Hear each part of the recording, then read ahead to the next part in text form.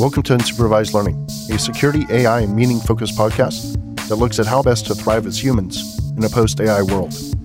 It combines original ideas, analysis, and mental models to bring not just the news, but why it matters and how to respond.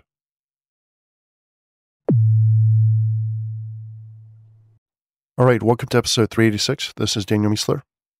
Starting off with my work, I wrote an essay titled Human Immortality Using LLMs, and I've already got some extraordinary feedback from this. I sent it out, I believe, on Friday or Saturday. Maybe even Sunday, I'm not sure. But sent it out over the weekend and have got tons of great responses. Really appreciate that. But it's a new essay on why using LLMs to back ourselves up is closer and more realistic than most might think. Discusses human identity variance, indeterminism, and human preferences, change over time, and more. And the next one is I went on the Security Weekly show with Adrian Sanabria and went to talk about how AI will impact the enterprise. It was a solo conversation and I really enjoyed it, and you should check it out. All right, security news. Verizon DBIR 2023 analysis. So every year I do this analysis of the DBIR report and provide a summary and analysis. So here is the analysis for this year. So takeaways: social engineering attacks are up, with business email compromise and ransomware leading the charge. Most breaches involve human error and external actors, and the primary motives are still financial. Business email compromise attacks have almost doubled and represent more than 50% of incidents in the social engineering pattern. 74% of all breaches involve human error, 83% involve external actors. Financial motives underlie 95% of breaches. Ransomware is present in 24% of reported breaches and remains a significant threat. Log4j's vulnerability, while initially concerning, was less prominent in breaches than anticipated, but still requires attention. Stolen credentials, phishing, and exploitation of vulnerabilities are the top attack methods for gaining access to organizational systems. More than 32% of all Log4j scanning activities occurred within just 30 days of its release. Despite the heightened focus on Log4j, exploitation of vulnerabilities remained relatively stable in incidents and saw a decrease in their presence in breaches. Banks and exchanges have become prime targets for cybercriminals, with a fourfold increase in cryptocurrency-based attacks compared to previous years. I wonder how that's going to stack up, though, because there's just less cryptocurrency stuff. And organizations of all sizes and industries remain vulnerable to ransomware. Ransomware is present in 62% of incidents involving organized crime actors and 59% of financially motivated incidents. My analysis here, I found it interesting that human error was so high on the list. Not so much surprising, but interesting. It makes sense that BEC is so dominant since that's where the money is, and it's also notable that only 5% of breaches are non-financially oriented, meaning most of the movie plot stuff is a tiny percentage of attacks compared to good old-fashioned money. Ransomware still dominates the scene, which makes sense because of how mature it's become as a business. I knew we were in trouble when we started seeing specialized economies of entry, pivoting, exfil, and actual customer service departments. That's when I knew we were in real trouble with the ransomware stuff.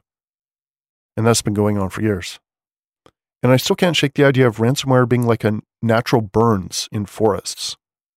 Like, they suck a lot, but maybe they harden us against things that are even worse, which are like directed, APT, lowercase APT attacks that could have much worse impact. And we got links here to the full report for the DBIR. Another great episode or issue from them. All right, Google has fixed a vulnerability that's 0-day in Chrome, making it the third such exploit addressed this year. And they have not released details about this one, which is unusual and a little bit frightening, honestly.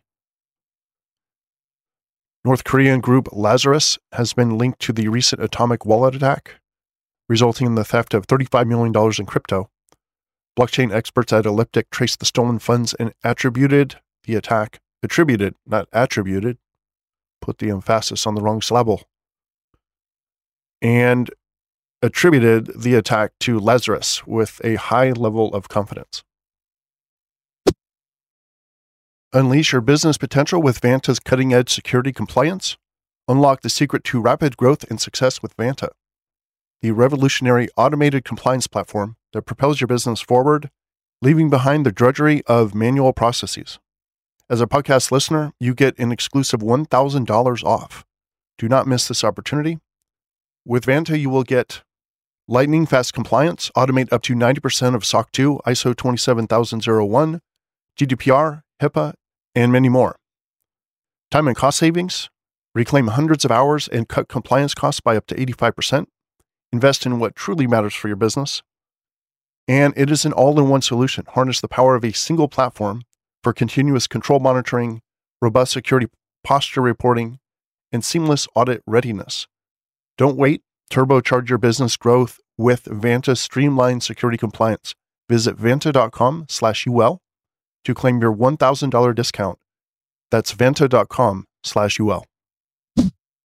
The critical vulnerability in MoveIt transfer has been exploited by ransomware groups like Clop and other threat actors, leading to remote code execution. Researchers found that the bug, initially thought to be a SQL injection vulnerability, could allow authenticated adversaries to deploy ransomware or perform other malicious actions. Software maker Progress has released patched versions to address the issue, but organizations yet to upgrade should disable HTTP and HTTPS traffic to mitigate risks. And keep in mind that you want to be cautious about doing that, obviously. Everyone here should know that, just making sure. Fortinet released firmware updates addressing a critical pre-auth RCE in SSL VPN devices, urging admins to apply the security updates immediately. North Korean government-backed hackers have been impersonating journalists to gather strategic intelligence from academic and think tank groups. Sentinel Lab researchers linked the social engineering campaign to the North Korean Advanced Persistent Threat Group, Kamuski. The group targeted subscribers of NK News, an American website providing analysis about North Korea, using spoofed Google Doc links and weaponized Microsoft Office documents to capture victims' credentials and exfiltrate information. The Chinese government plans to further restrict airdrops despite Apple's changes, fearing its potential for spreading anti-government materials. The Cyberspace Administration of China issued a draft proposal targeting Bluetooth-enabled file sharing services, which could force Apple to ensure users set their phone name to their real name. That is gross. Can you imagine Apple being forced to require people to have their phone set to their real name so they could track this stuff? Ugh, nasty. And what does that say to the population? I know the population is generally like, yay, this is all good for a good reason, but oh my goodness. How bad is it when it's like, we don't want you sharing things with yourself, with each other? You can't just drag and drop a file because it might be against the government. Isn't that a clear tell that the government is not a good thing? Super annoying. Not that it's happening, but that the Chinese government is so popular still with Chinese citizens. But I guess if the alternative is a decaying democracy and rising authoritarianism and internal dissent, I guess this is better. I guess that's the argument, at least. French tax officials used AI to discover 20,000 undeclared swimming pools, resulting in 10 million, I believe that's francs, in additional tax revenue. The AI system, developed by Google and Capgemini, identifies pools in aerial images and cross-referenced them with land registry databases. The successful trial will now be extended nationwide. And this is another example of the transparency added by AI, which I talked about in a previous essay. I've got a link to that in the show, in the newsletter. And we've all anticipated deepfakes being used in politics, but now we have a direct and solid example. The DeSantis team ran a political ad with a picture of Trump embracing and seemingly kissing Fauci, like on the cheek and, one of those business embraces. And the picture is fake. I'm not sure if it's actually AI generated or if it's just like Photoshop or some combination thereof, but either way, I'm sure it worked. And yeah, it was fake news. Apple is working on ways to share your identity securely via iPhone and watch. Arizona already accepts it for driver's licenses, but they're working on business integrations as well. And this has always been a dream of mine for situations like doctor's offices. Imagine tapping your phone instead of filling out like 13 forms of redundant information where they're asking for like, when did it ever hurt to pee? And please write down your social security number 14 times. And don't worry, we'll be really careful with these pieces of paper. Just ridiculous. And I'm surprised this didn't go away like 15 years ago, but no, it's still here. And digital information exchange is precisely the type of problem that only Apple seems to have the organization and oomph to push through with states and companies. So I personally can't wait for this. Technology news. Apple Vision announced. Apple announced the Apple Vision, and the general consensus seems to be that it's much better than people anticipated. But that price, though, like really expensive. You figure in tax, it's like $4,000. And I heard a rumor that you charge extra for the headband. I think that might have been a joke, though. Hopefully that's a joke, because I would take it to like $5,000. Pretty sure that's a joke. Making fun of the monitor charging extra for the stand when it was already $6,000, and then the stand was $1,000, so $7,000 monitor. But yeah, I am like 5 times more impressed than I thought I would be, and I knew I would be impressed because I'm a fanboy. But yeah, I thought this was going to be like a rough version, kind of like the Apple Watch V0 or V1. But having had a week to think about it, I think it's going to do exactly what it needed to do, which is 1, establish Apple as the leader in AR VR. 2, get enough early adopters using it in business and creative industries to create a few practical applications. And 3, motivate people to take the space seriously and either use their devices like Apple devices or create alternatives. And it seems to me like they're on course to hit all 3 of these. For me, the biggest win was a completely new interface of sight plus hands. That was the bit that took it just from another entry into the space to a space-defining Apple entry into the space. Similar to iPhone entering the personal communication space in 2007, right? So Apple came out and they're like, we're just going to make a rectangle and it's going to be a touch interface. And then Apple looks at all the, styluses and the hand controllers and everything of like current AR VR. And they're like, nope, we're just going to use eye tracking and finger touching. And it's instantly, obviously, way better. According to everyone who's messed with it, like no one has said, oh, it's clunky and it doesn't work. At least that I could find. Everyone is saying it works really well, like frighteningly well. So really impressive. And that's what makes it an Apple level release, is something, just way, way out ahead of everyone. And then the rest of it is just like, yeah, they did it in a better Apple way. It seems like the visuals are way better. It seems like the navigation is way better. The moving things side to side is way better. It looks clearer. The UI UX is better. You can expect these things from Apple, from the UI UX thing itself. But in terms of the core UI UX, which is, the touch and the sight, that's what set it apart for me. And yeah, my expectation is that many rich people will buy one and love it, and many businesses will create apps on it that are more useful to them than any other platform, and that these 2 things combined will propel innovation on the second version. So once again, like the Apple Watch, which is now the best-selling watch in the world by far, by the way, it's like they just cut the space open, right? There were smartwatches before the Apple Watch, but no one was buying them. And that's what I think is going to happen here. I'm definitely getting one for sure, and I anticipate using it for basically movies and games.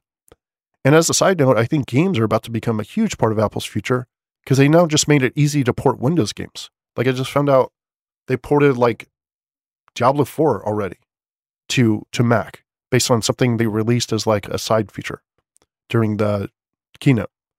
So I think it's going to be huge for games. It's going to be huge for movie watching. The best use case I can think of is sitting on a plane. You're sitting on a plane, you have an external battery, which will not just be 2 hours. You're going to have a bigger external battery to power the headset. And maybe you bring 2 batteries with you and you fly to Hawaii and you watch like 3 movies or 4 movies, but the movie looks like you're in a giant IMAX theater. And I'm sure they'll have it so like you could wear it with AirPods as well. So it's not like too loud for people around you.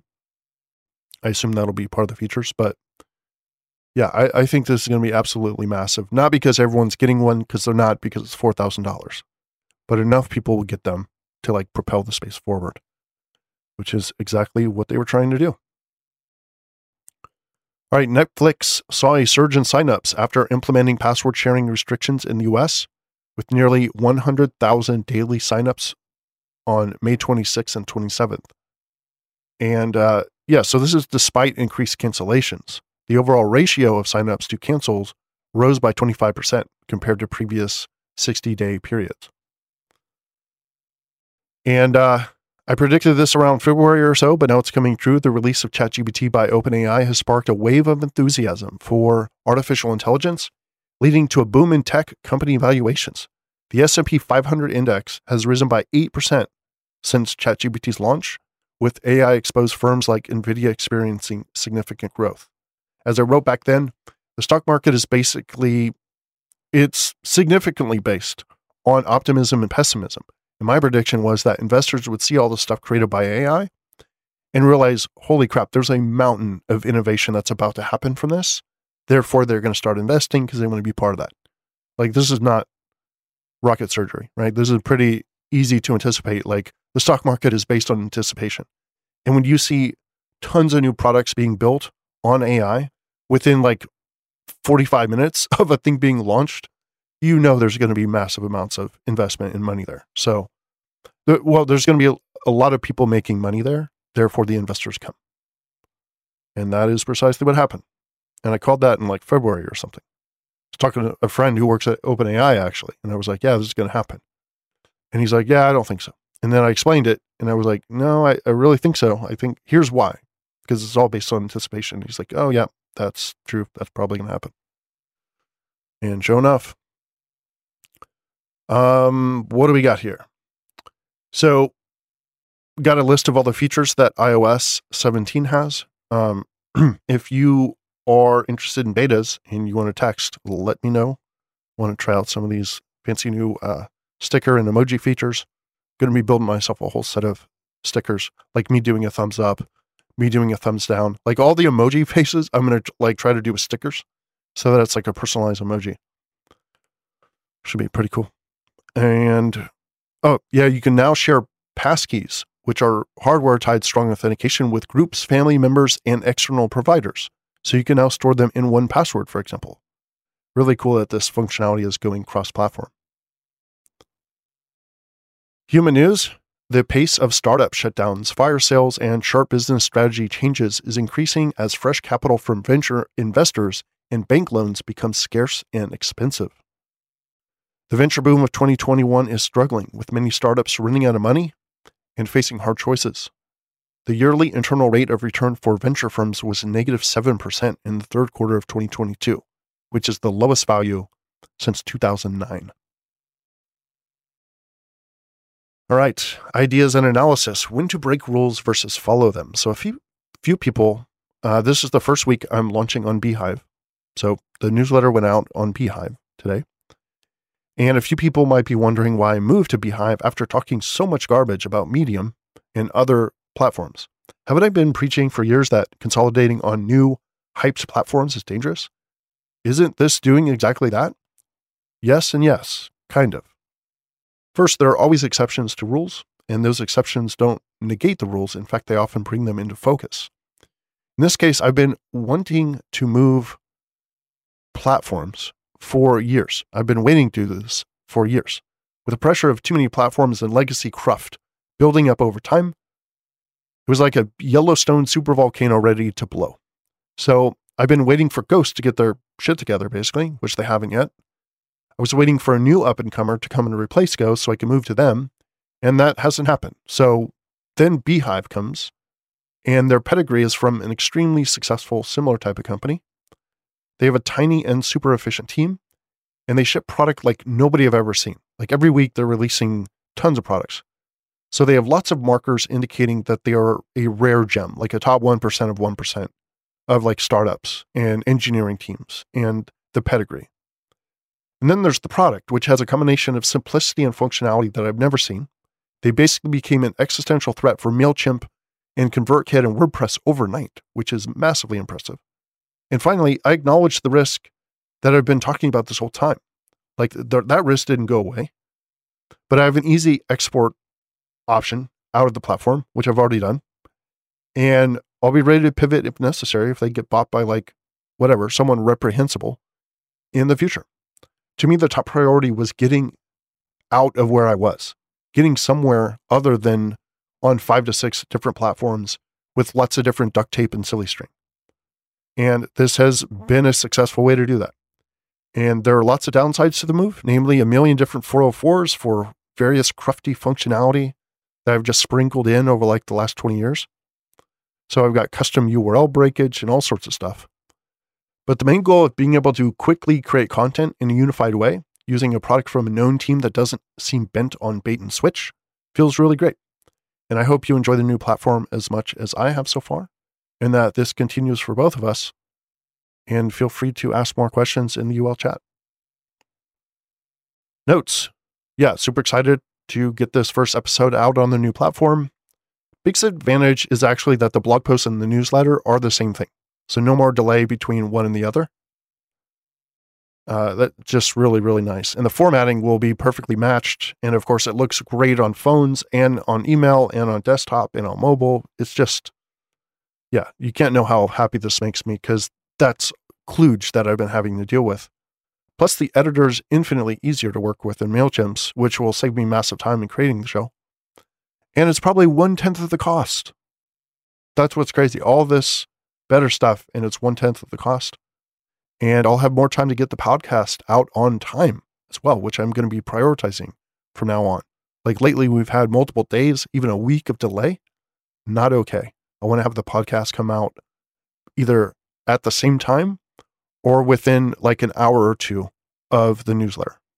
Ideally before, which is basically at the same time. So that's going to be a real priority for me to have synchronized release. All right, discovery. Smol-Developer, automated program generation using GPT-4, but rather than just write a function for code or a basic app, you can give it complex requirements, and it'll build all the separate components and stitch them together. This is insane. It's probably the biggest AI project of the week. And it's basically like GPT-4 plus AutoGPT. It's like you give it goals and it just writes all the stuff. And you can give it complex requirements. You can actually give it a markdown file telling it exactly what you want, like a requirement stock. And it will build a complete app with all the various components all stitched together based on the requirements app. Huge, huge advance for code development with AI. Smol-Developer, SMOL, not SMALL. And Gorilla, an API-powered LLM model. This is a UC Berkeley and Microsoft researchers project. It introduced Gorilla, an API-augmented Llama 7B model that outperforms. You got to watch out for these, what metric are they using? But anyway, says it outperforms GPT-4, ChatGPT, and Claude. Gorilla leverages self-instruct fine-tuning and retrieval techniques to accurately select from a large set of tools expressed through APIs and documentation, improving LLM's knowledge and reasoning abilities. Super excited. Got a link here to the website, the GitHub repo, and a Jupyter notebook that uses it. And next story here. LLMs are good at playing you. Get phones out of schools now. Quick VPN setup with AWS Lightsail and WireGuard. Mental liquidity. 12 threat modeling methods. Buy well, buy once. And the recommendation of the week, ask yourself if you're ever rude to friends or anyone you care about and value. If the answer is yes, look out for a lesser version of yourself offering an excuse oh, it's only when I'm mad. It's only in a business context. It's only when they really push me. Allow me to offer that this is never okay.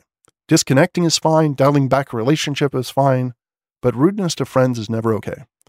Directness, hard talk, even talk that can cause pain and offense for the better purpose of improvement of the relationship or improvement of the friend, sure.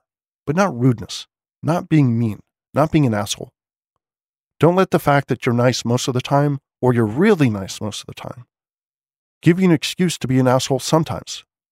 That's just weakness. It's you giving excuses for bad behavior. Find a way to extricate this from your personality. And if you have a friend who does this, maybe share this with them. The aphorism for the week: the creative adult is the child who survived. The creative adult is the child who survived. Ursula K. Le Guin.